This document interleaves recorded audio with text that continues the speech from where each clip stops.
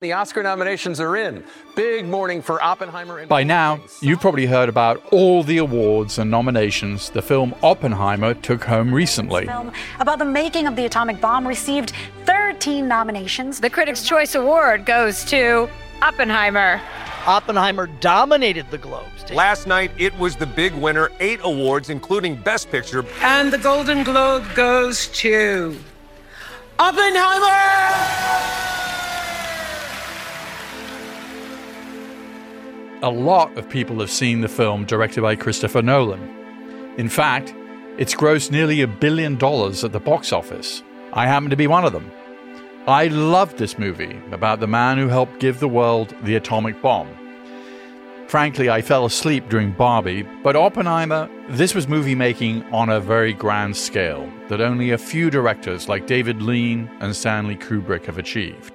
So if you haven't seen it, well, you should. But in the meantime, if you haven't yet, the movie and the book it's based on tell 3 big stories. The making of the atomic bomb during World War II, the onset of the Cold War and Robert Oppenheimer's increasing discomfort with the power of the bomb, and how his career was ruined during the paranoid era of McCarthyism. It was really wonderful to go and see a movie that treated the audience like adults who could actually handle some complex themes and stories. I don't know if we can be trusted with such a weapon. But I know the Nazis can't. We have no choice.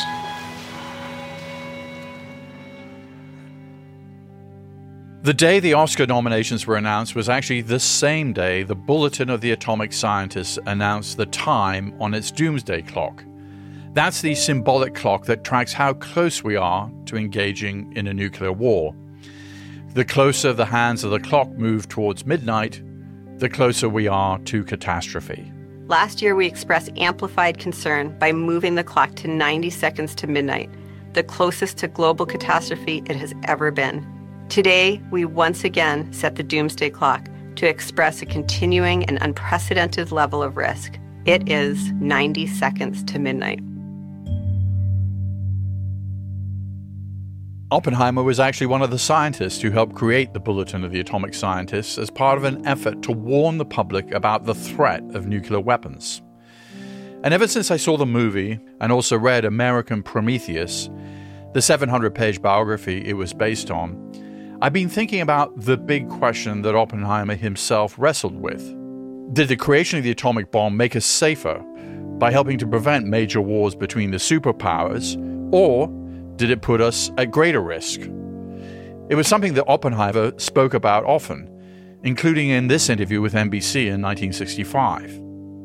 We were inclined to think that if it was needed to put an end to the war and had a chance of so doing, we thought that was the right thing to do. We knew the world would not be the same. So that's what we're going to discuss with Kai Bird. He's the co-author of American Prometheus. I was shocked to see how many young people who had no idea who Oppenheimer was nevertheless went to see the film and saw it a second and third time, because suddenly their attention has been grabbed by the thought, oh my God, we are still living with weapons of mass destruction, and look at what's happening in Ukraine, look at what's happening in the Middle East today. And look at Oppenheimer and how prophetic he was in warning us about how difficult it was going to be to live in the atomic age and how dangerous it was going to be. And we're also going to talk to Jeffrey Lewis, an expert on nuclear arms control, who advises the State Department on nuclear issues. We try to imagine people who make decisions about nuclear weapons have lofty ideals and a sense of strategic purpose, and they know what they're doing. And in fact, they're just kind of all grubby little power-hungry fools like the rest of us. And I think Oppenheimer gets that right. I'm Peter Bergen. This is In the Room.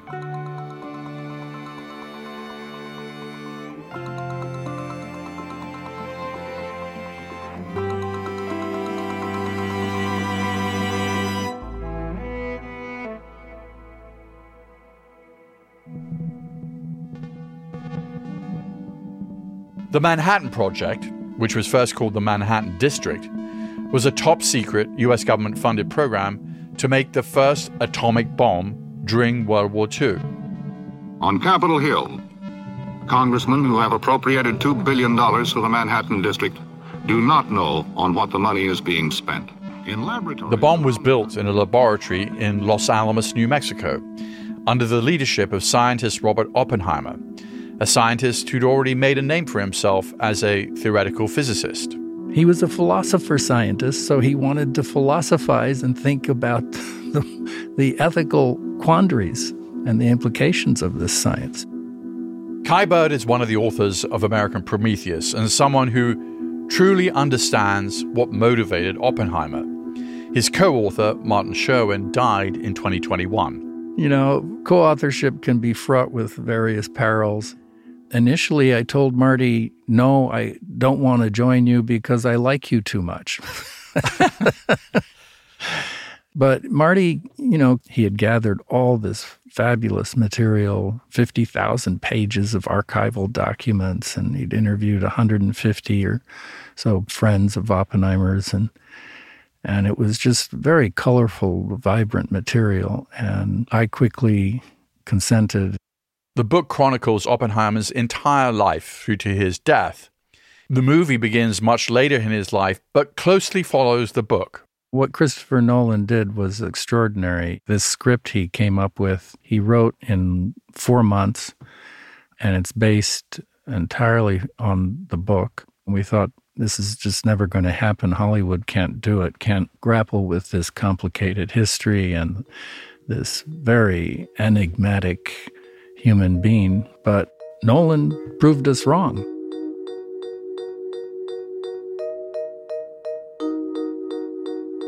Oppenheimer grew up in New York, the son of a wealthy German textile importer and a painter.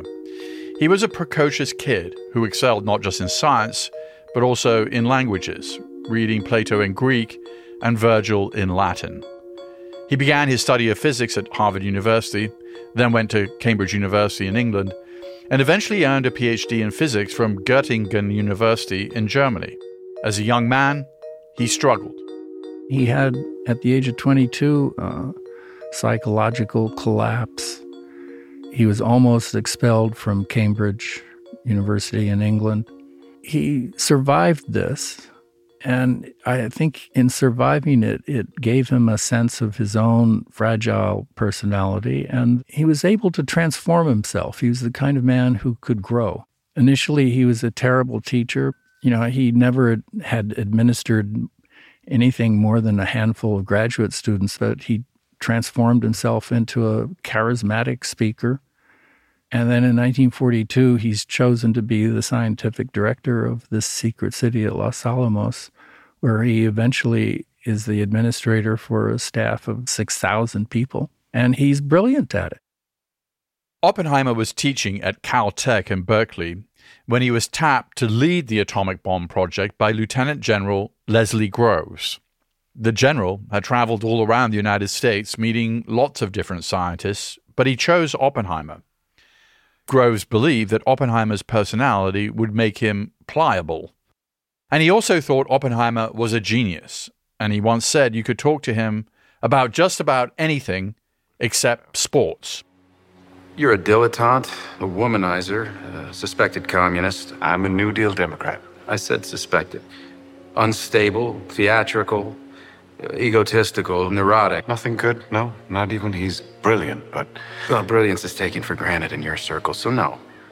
The only person who Why did General Groves tap him to run the project? I mean, his background was theoretical physics. He, as you said, had never really managed anything. Now he's managing arguably the most important project certainly in American history, maybe world history. How did that process happen? He was just very good at bringing together the physicists and the chemists and the engineers and motivating them to work hard. You know, he hosted parties up there at the mountains in Los Alamos and mixed his very potent gin martinis and encouraged people to play hard as well as to work hard. And he understood the atomic bomb was all a matter of figuring out how to make the thing ignite. And to do that, you needed collaboration. You needed to be able to get people, brilliant scientists, in a room and get them to collaborate and argue amongst themselves. Oppenheimer, who was Jewish, had experienced anti-Semitism in his own life. And he certainly didn't want the Nazis to get their hands on a weapon like the bomb he was developing. When he was hired in 1942, he was eager to become involved in the project. He was motivated to build this terrible weapon because he knew that the German physicists with whom he had studied in Germany in the 1920s were perfectly capable as he was of building this weapon. And so he was in a race with the German physicists who he feared would give Hitler this terrible weapon and fascism would triumph. And as the bomb was being built at Los Alamos, there was a lively debate among the scientists there about the ethics of creating such a weapon. But Oppenheimer, at least while he and his team were working on the bomb, wasn't dissuaded. In fact, he was convinced they needed to see the project through, even as the Nazis were clearly losing the war. The physicists gathered and argued amongst themselves, well, why are we working so hard to build this gadget when Germany is clearly defeated and Hitler is dead? Hitler is dead. It's true. But the Japanese fight on. Their defeat seems assured. Not if you're a GI preparing to invade. We can't end this war. But how do we justify using this weapon on human beings? And Oppenheimer let them have this debate in Los Alamos, and then just at the right moment, he stepped forward into the auditorium and said, I want to remind you what Niels Bohr said on the last day of 1943 when he arrived, having escaped from Nazi Europe. When he arrived in Los Alamos, he had one question for me. He said, Robert, is it big enough? Is the gadget going to be big enough, terrible enough to end all war?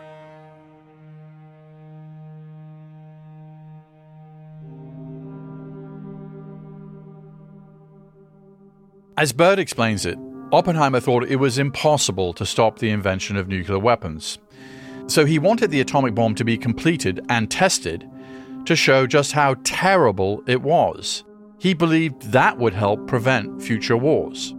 So his argument was that we need to finish our job, give it to the powers that be in Washington to decide how to use it. And Oppenheimer himself participated in some of those meetings and was skeptical that there was any possible peaceful demonstration of the power of the atomic bomb, on an uninhabited island or blowing off the top of Mount Fuji. Or he thought, nothing is going to convince humanity of the terribleness of this weapon except its use on a city. One bomb destroying a whole city.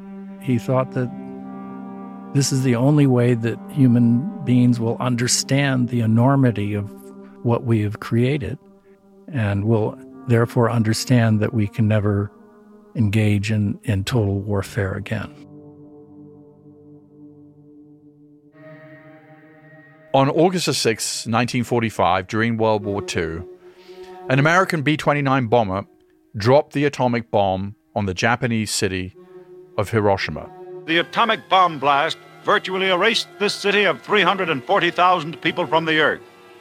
As far as the eye can see, stretch scenes of desolation and ruin. The explosion immediately killed an estimated 80,000 people. Tens of thousands more would later die of radiation exposure. My house was full of the smell of pus and the blood. Strange thing was, there was no screaming and yelling. All they could say was, in whisper, water please, water please. Their skin was peeling off and hanging. And at first, I saw some and I thought they were holding something, rag or something, but that was really skin.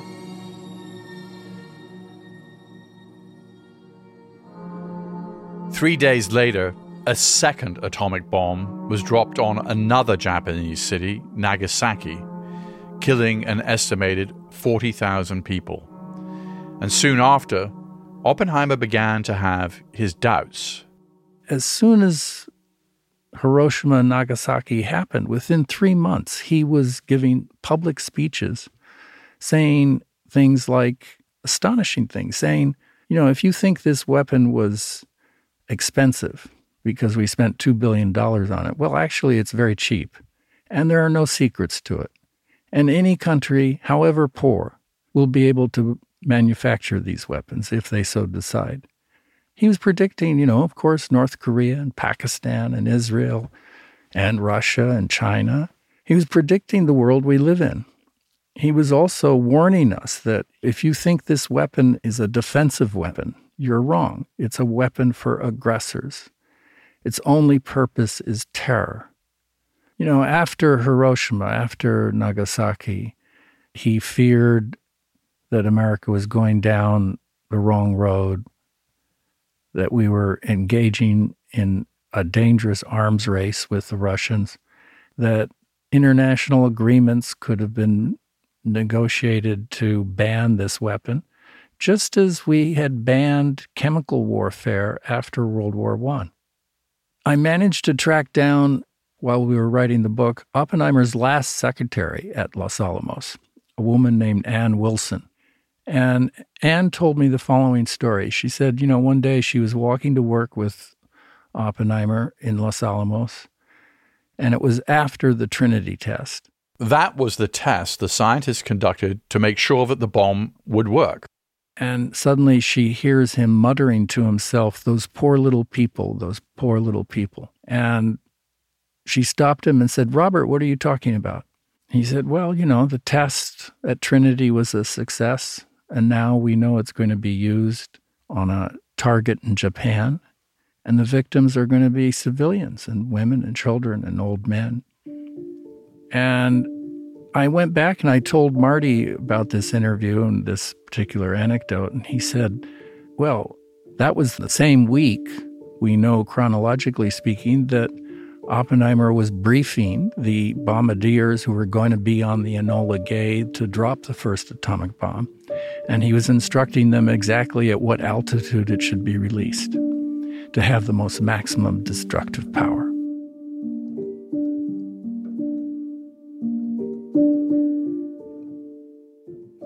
When Oppenheimer visits President Truman at the White House, there's a wonderful scene in the film and also in the book where Oppenheimer says something to Truman that Truman takes great exception to. Can you tell us about that moment? Well, this was in October 1945, 3 months after Hiroshima and Nagasaki. And it's Oppenheimer's, essentially his one moment to explain to the President of the United States what he thinks should happen next. And he believes that the next step should be to try to negotiate with the Russians and our other wartime allies a nuclear regime, creating an international atomic authority that would have the power to regulate all things nuclear, and that we would ban the bomb, and that we would get the Russians to agree not to develop a bomb. Mr. President, I feel that I have blood on my hands. You think anyone in Hiroshima or Nagasaki gives a shit who built the bomb? They care who dropped it. I did. And of course, this is exactly the wrong thing emotionally to tell the President of the United States, who made the decision to allow 2 bombs to be dropped on 2 Japanese cities. And Truman takes offense and ends the meeting abruptly. And as Oppenheimer is walking out, or maybe a day later, we're not quite sure, he does say to several aides, I don't want to see that crybaby scientist ever again. Do you think When Truman made the decision to drop the 2 bombs on Hiroshima and Nagasaki, was that about as much as anything about sending a signal to the Soviets that we have this weapon, we're prepared to use it, and that he saw the Cold War coming? And it wasn't so much about ending the war with Japan, it was more about signaling how we would approach the Cold War with the Soviets. Well, the short answer is yes. That was certainly a strand of his thinking. And we know this from Truman's own handwritten diary. We know it more specifically from the writings of his Secretary of State that he had newly appointed, Jimmy Burns, a very conservative politician from South Carolina, who explicitly told Truman that you should not water down the terms of unconditional surrender because that would be seen to be politically weak in terms of domestic politics. And you should realize that this new weapon we have, it should be displayed like a pistol in our back pocket. It'll make it easier for us to deal with the Russians after the war. As the United States began to develop ever more powerful nuclear weapons like the hydrogen bomb, Oppenheimer became more outspoken about the need to try and regulate these weapons. When we developed the hydrogen bomb by the mid-1950s, we were testing these weapons, and they were 1,000 times the strength of the bomb that was used at Hiroshima. And Oppenheimer just thought this was insanity, and he feared that we could stumble into a nuclear war. So he had, growing doubts about it all and began to go more and more public with these doubts. But he failed at every juncture. So it's a story of great irony that the father of the atomic bomb is the very man who becomes the prophet of trying to warn us against its further development and use. Because of his activism around nuclear weapons, Oppenheimer was accused of being a spy for the Soviets. And in 1954, during the height of the McCarthy Red Scare, the Atomic Energy Commission launched an investigation. At his hearing, Oppenheimer was forced to admit publicly that he'd had an affair, and the man who'd once been featured on the cover of Time magazine saw his reputation very publicly destroyed. He was stripped of his security clearance, which effectively ended his career. He had sort of fallen in love with being a member of the establishment, being able to walk into the Oval Office and brief the president or walk the halls of the Pentagon and to have access to that power.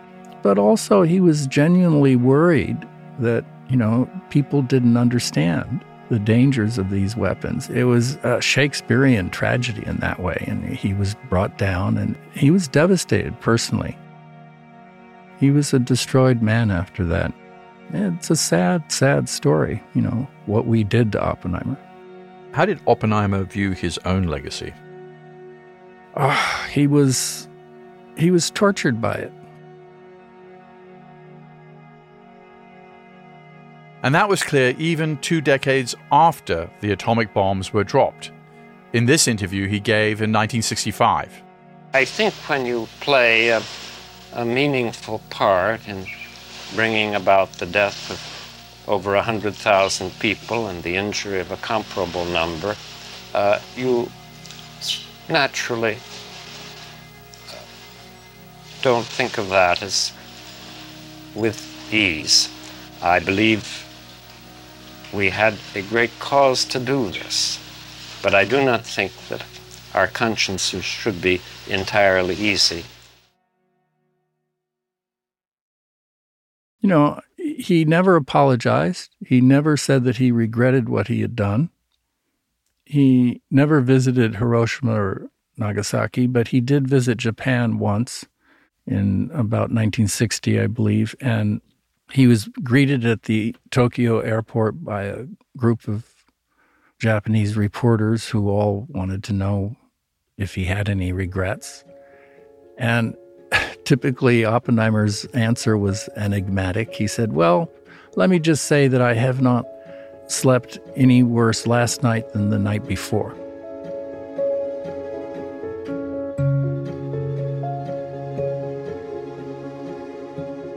Well, it's been 8 decades since Oppenheimer led the development of the atomic bomb in Los Alamos. And since then, there hasn't been another nuclear war. So did we just get lucky? It's a question I posed to nuclear arms control expert Jeffrey Lewis. I go back and forth on lucky.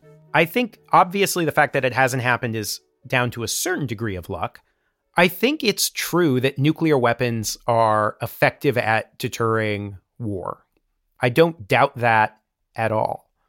My caution is, how long do we plan to do this? You know, we're really making a trade. We're saying we don't know how to prevent war other than with the threat of widespread civilizational destruction.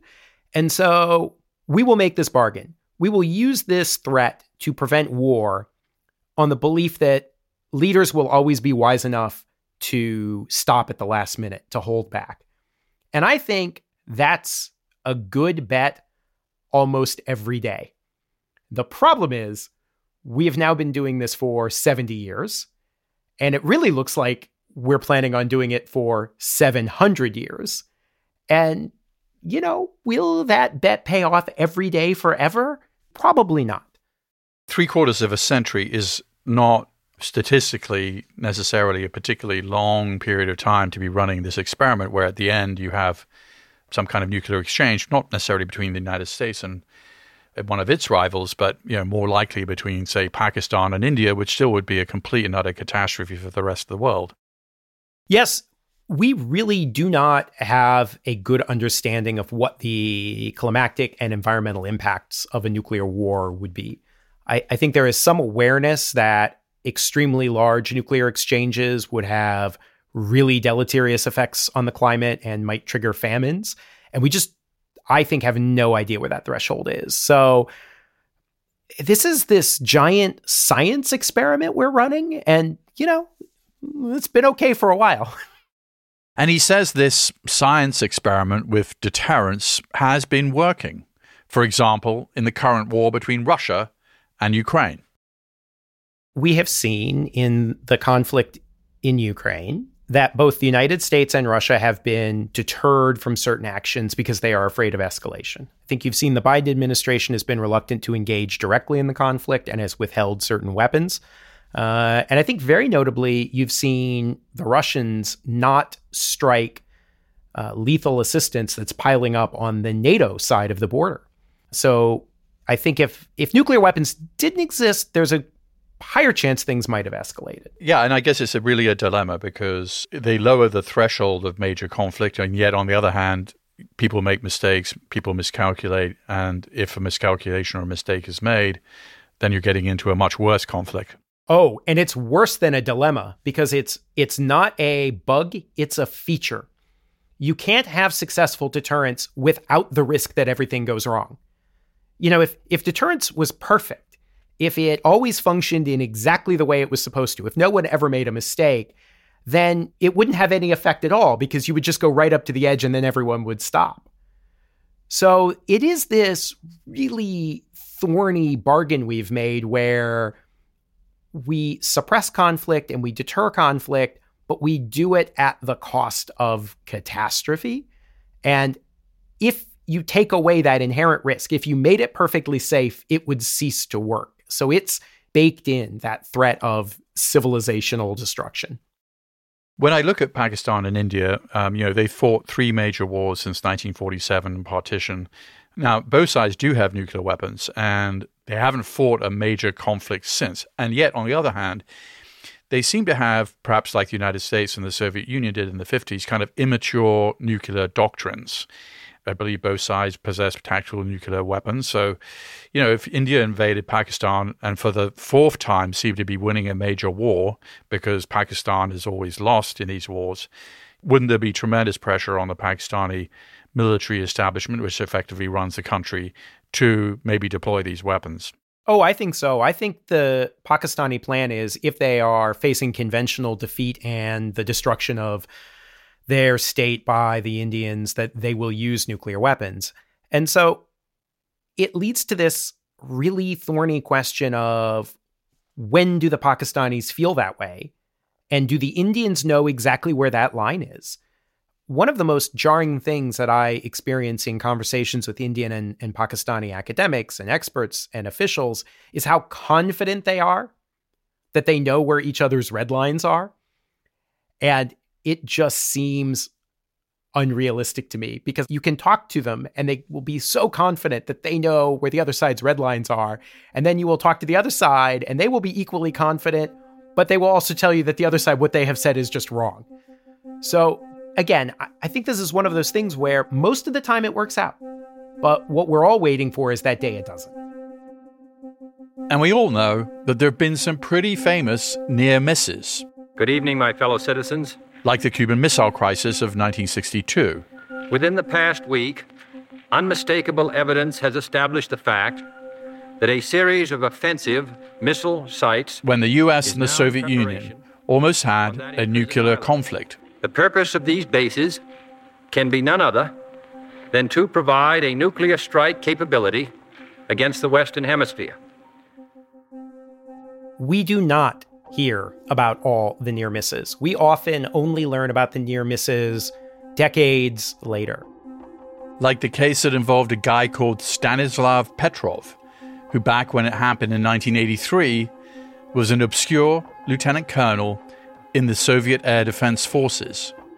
Petrov was on duty in a secret bunker outside of Moscow when the early warning system he was monitoring detected what appeared to be 5 approaching U.S. nuclear-armed intercontinental ballistic missiles. The screen flashed the word launch. At that moment, Petrov had to decide whether to treat this like a false alarm or tell his superiors, who likely would have launched a counterattack. Luckily, Petrov decided it was a false alarm.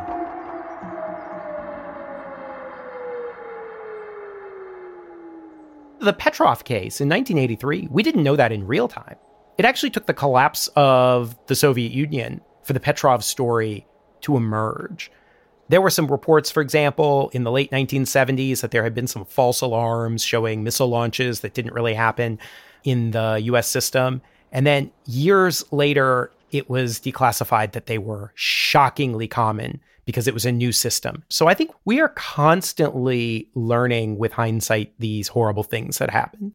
And the Petrov example, by human intuition, said there's something wrong about this warning that we're under attack, and I'm not going to do anything about it, even though in the Soviet system that would be very unusual, because in the Soviet system you just follow orders and that's it. You don't make independent decisions at a lower level. By the way, he doesn't get a medal for this, right? He was supposed to report it. He gets in trouble.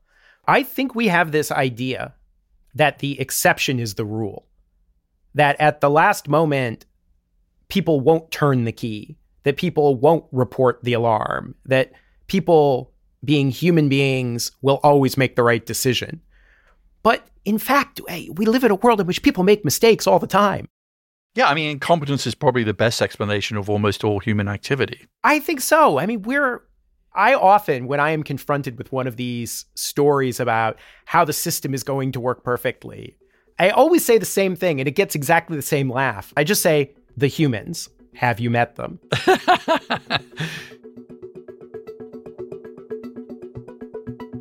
And aside from all the possibilities that exist for humans to screw up, something else Lewis worries about a lot actually is a reliance on computers and potentially artificial intelligence. Russia today has a very large computer that they use to predict conflict, and it gets fed in all this data, and it is supposed to produce a number that says how likely an attack is today. And they have enormous enthusiasm in Russia for using AI to make these kinds of assessments. And so I worry very much that there is this growing emphasis on data-driven decisions. And in a case like that, if you have the false alarm that shows up on the computer screen and you have trained the computer to say, yes, a war is likely if, the price of blood in London goes up, or, some ridiculous kind of variable that only a computer engineer would put into a model, you might get real confirmation bias. Yeah. I mean, that's really what I worry about, and it's a little bit like, think about how dependent we all are on navigation apps on our phone when we drive. I used to be able to read a map. I used to be able to follow directions. And now, if my phone doesn't work, I'm totally helpless behind the wheel. I do not need the president of Russia or the United States to feel helpless behind the wheel in the face of AI giving them bad advice. Oppenheimer did think that atomic weapons at one point would make the world safer. Was he right? I think nuclear weapons make the world safer in the short term. We don't know how to prevent war other than with this terrible threat. And so there is real truth in deterrence. There's real value in deterrence. But it is this funny thing. You know, we live now in an era in which all of the warheads in the U.S. arsenal are 100 kilotons or bigger. And the bomb we dropped on Hiroshima was tiny, somewhere between 10 and 20 kilotons. That is to say, the equivalent of 20,000 tons of TNT. In practical terms, what that meant was a single bomb dropped in the center of Hiroshima devastated the entire urban area. This summer, I was standing in a skyscraper and looking around downtown Hiroshima, and I worked out how far buildings had been completely flattened and obliterated. And I was shocked. I hadn't really gotten a sense of that scale. So really, the entire city was flattened. And then a second thing happened, which is the city caught fire. And it burned in what's called a firestorm, which is a fire that is so intense that it begins sucking in oxygen and making its own weather, right? And it becomes a literal storm of fire. And that did even more damage to the city. And this completely devastated the ability of the Japanese to bring in assistance and aid. And so then you had this period where for days, people are suffering radiation sickness, and they're dying these incredibly slow, painful deaths. And it's impossible, really, for them to get in food, water, medical care, because all of the hospitals have been destroyed. And so, people often ask me, do you prepare for a nuclear war? Do you have like a shelter? And the answer is, if there's going to be a nuclear war, I'm going up on the roof with a 6-pack of beer and a big I am number one foam finger. And I'm watching it come in because I don't want to live through that. Now, the amazing thing is the radiation effects are relatively short-lived. And so Hiroshima today is a big, beautiful, vibrant city. It's one of my favorite cities in the world. It has the best whiskey bar in the world, which I will not disclose the location for fear that some Instagram influencer will ruin it. But it is such a strange feeling because you are in this big, beautiful, clean, modern city. And every now and again, you realize what it would be like for a bomb to go off and to devastate the city again, right? To kill all these people, to create all this carnage. And it's very jarring because it's one thing to look at a black and white picture because then you can put distance, right? You can say, well, that's a long time ago. Those people are not me. But when you actually stand there and you look around and you see a family pushing a stroller or some kids playing and you realize that you're sharing this place and that you could share that same fate, it's really quite moving and really reminds me, at least, that these weapons are terrible and we should never, ever, ever use them if we can possibly avoid it.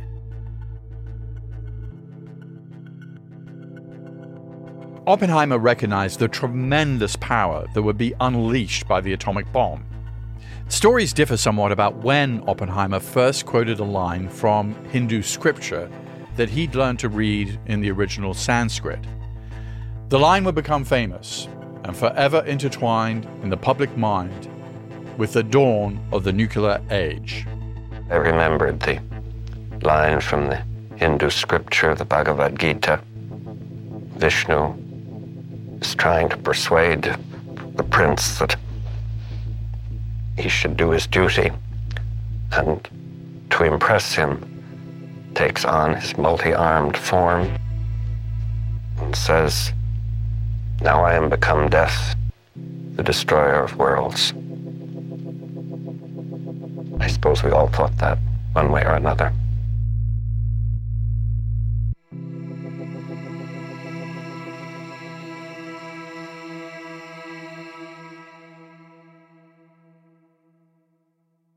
If you want to learn some more about the issues and the stories we discussed in this episode, we recommend American Prometheus by Kai Bird and Martin Sherwin and the 2020 Commission report on the North Korean nuclear attacks against the United States by Jeffrey Lewis. Both are available on Audible. In the Room with Peter Bergen is an Audible original, produced by Audible Studios and Fresh Produce Media. This episode was produced by Alexandra Salomon, with help from Holly DeMuth and J.P. Swenson. Our executive producer is Alison Craiglow. Katie McMurran is our technical director. Our staff also includes Eric German, Laura Tillman, Luke Cregan, and Sandy Milera. Our theme music is by Joel Picard. Our executive producers for Fresh Produce Media are Colin Moore and Jason Ross. Our head of development is Julian Ambler. Our head of production is Eleanor Bavietz. Maureen Traynor is our head of operations. Our production manager is Herminio Ochoa. Our production coordinator is Henry Koch. And our delivery coordinator is Ana Paula Martinez. Audible's chief content officer is Rachel Giazza. Head of content acquisition and development and partnerships, Pat Shaw. Audible executive producer, Lara Regan Kleinschmidt. Special thanks to Marlon Calby, Alison Weber, and Vanessa Harris. Copyright 2024 by Audible Originals, LLC. Sound recording copyright 2024 by Audible Originals, LLC.